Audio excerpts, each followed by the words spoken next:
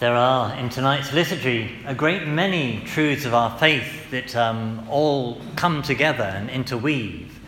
So there are many things I could focus on in my sermon tonight, but I'm going to focus on the question of the Passover, because when the liturgy describes what tonight's liturgy is about, it describes it as the Lord's Passover. So I want to first talk about, if we're going to understand the Lord's Passover, what the old Passover was. Now, we heard the old Passover being described in our first reading. The Jewish Passover meal 2,000 years ago, and still today, as I imagine many of you might know, it has it's quite a structured, precise thing. It has 4 different cups at certain moments. And there are 4 questions that are put, that the youngest child at the table will ask questions about the meaning of what they're doing. The first question being, why is this night not like other nights? And then a series of 4 questions kind of spelling that out in detail.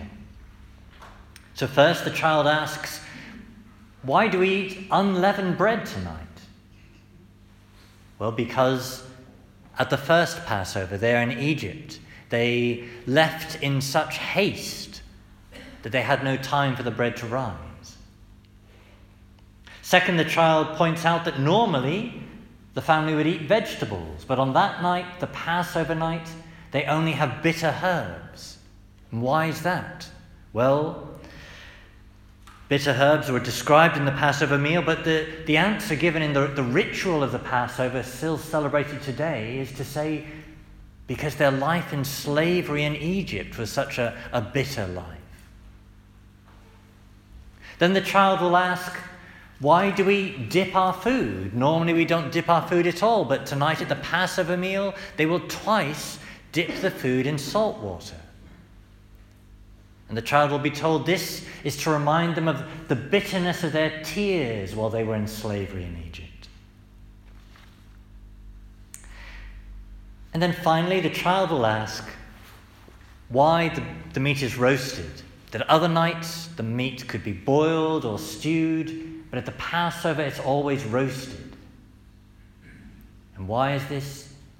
Because the Lord, as himself decreed to Moses, that the Passover meal must be a roasted lamb.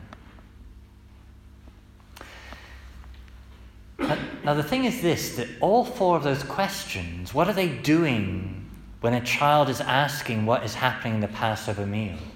They're all pointing back in time. They're all pointing back to a specific event in history. A specific situation in history where the Jews were in slavery in Egypt and the Lord God rescued them from slavery in Egypt, and that it all happened on the night of this Passover meal.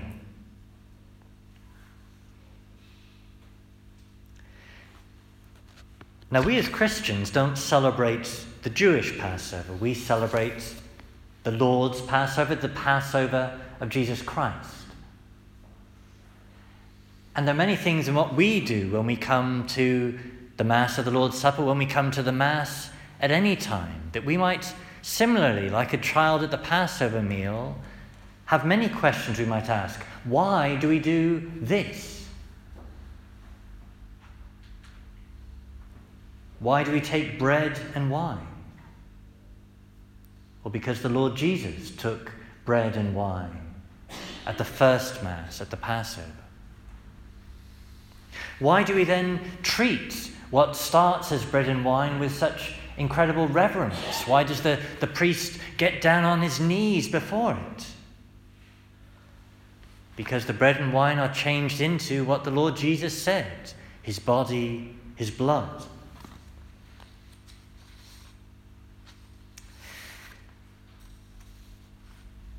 You might ask, why did the Lord Jesus use both bread and wine? If he's going to feed us with himself, why not just give us one of those? Well, because the Eucharist makes present his death. And if body and blood are separated, death occurs.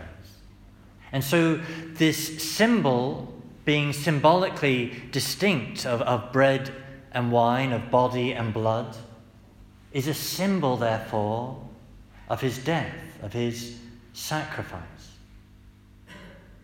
So as we heard St. Paul saying in our second reading tonight, that as often as you do this, referring to the Mass, you proclaim the death of the Lord. So we often talk about the Mass as a memorial. But what is it a memorial of? Well, it's not a memorial of the Last Supper. Rather, at the Last Supper, Christ instituted this memorial of his death on the cross. His death that was for all eternity to be the thing of our salvation. And it's that death, that sacrifice, that comes present on the altar.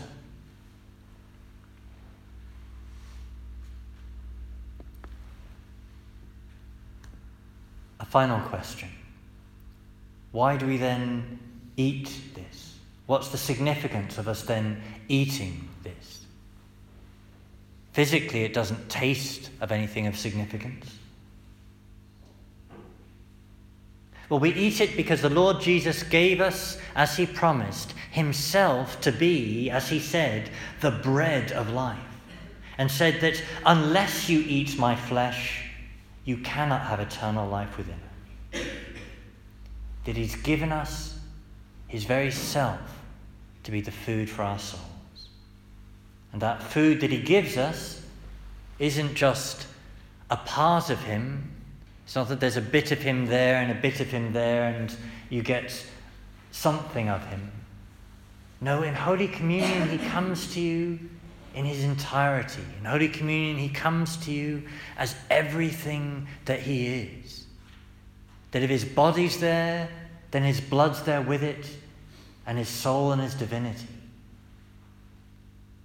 And so if you only receive the host, you receive the whole Jesus. If you only receive from the chalice, you receive the whole Jesus.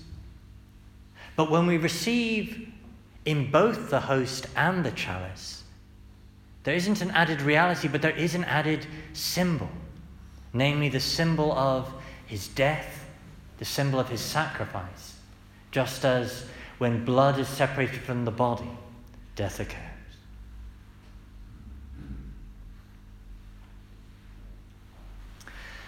So to sum that up, the Passover of the Old Covenant was a ritual that looked back to the original Passover. And the parts of that ritual symbolically looked back to the various aspects of that original Passover. And the Mass, the Lord's Passover, similarly is a ritual that looks back, and the parts of the ritual signify all the salvation that comes to us in what we look back to, namely the saving event of the cross.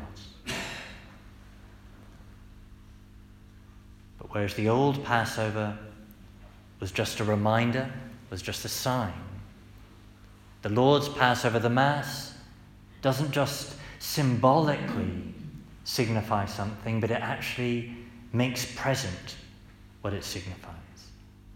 That the sacrifice of the Mass is the same sacrifice as the sacrifice of the cross. And the food of the Eucharist is the same flesh that died on the cross and rose 3 days later. That both the old and the new Passover can only be understood by recalling the saving event they signify.